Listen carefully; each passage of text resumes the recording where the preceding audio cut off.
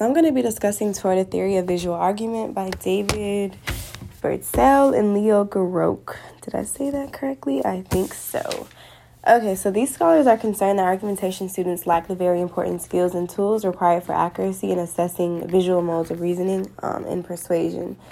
So argumentation theorists often dismiss and show little to no concern for the visual components of argument and persuasion, and this is the issue that they have. They bring attention to the fact that many theorists reject the notion that visual images are a form of argumentation. So the authors are highly committed to developing a viable theory of visual argument. So they raise three concerns that others have addressed regarding visual images serving as arguments. So the first issue is visual images are vague and ambiguous. The second issue, the importance of context. And the third issue is the distinction between representation and resemblance. So the first issue views images as less accurate than words, says that they're arbitrary, especially written words. So the concern is visuals don't quite capture the full meaning and intentions of the words. To be more specific, the arguments being made themselves. So the authors agree that yes, visual images can be vague, but so can words. So they both can be extremely vague and unclear. So just because the point was made that visual images are vague and can't be clearly defined really holds no weight in the author's point of view, because this is the problem we deal with in natural language argument also. So hence historians debating over the exact meaning and different interpretations of documents, laws, and hostility around several interpretations of what was meant by a certain person.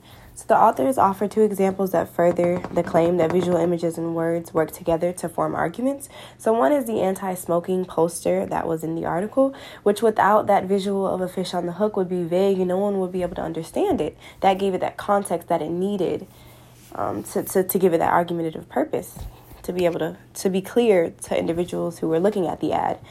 There should be like a common understanding, even though it can be debated, it can be refuted, but there was an overall message that came with that. So adding the picture, therefore, clarifies the overall message and adds emphasis on the danger that smoking cigarettes has on your health. I personally find that to be more powerful and able to capture more emotion than just words alone. Overall, the message is just as precise as words, in my opinion. Another example I can apply to this context is another vintage Marlboro anti-smoking ad that pictures a globe with a cigarette lit inside of it, caption, "A satisfied customer."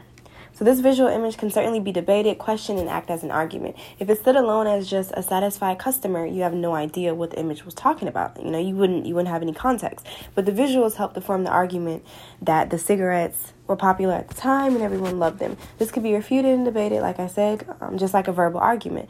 So visual images, like the ones discussed, dismiss the presumption that visual meaning is arbitrary and unclear. Similar to words, these claims are open to debate, confirmation, and argument. So the authors make it clear that they don't make the claim that visual images can serve as arguments to suggest that verbal and visual meanings are equivalent or in any way identical. What they do argue is that both words and visual images can be ambiguous or clear, as well as convey claims and arguments. So the second issue is the importance of context. Of course, we don't expect all words to have solid meanings by themselves. We not only look to additional sentences and paragraphs to clarify the meaning within, but we focus on the contextual clues, as words alone don't always convey exact meanings. So we would never assume that verbal arguments are examined in isolation from one another without considering contextual evidence. So why should we examine visual images in isolation from one another? So the same applies for verbal arguments. The same that applies for verbal arguments should apply for visual as well. So there are three types of context that are important in evaluating visual arguments. The first one is immediate visual context, and this incorporates a progression of images which allow us to recognize a single frame as a part of an overarching argument.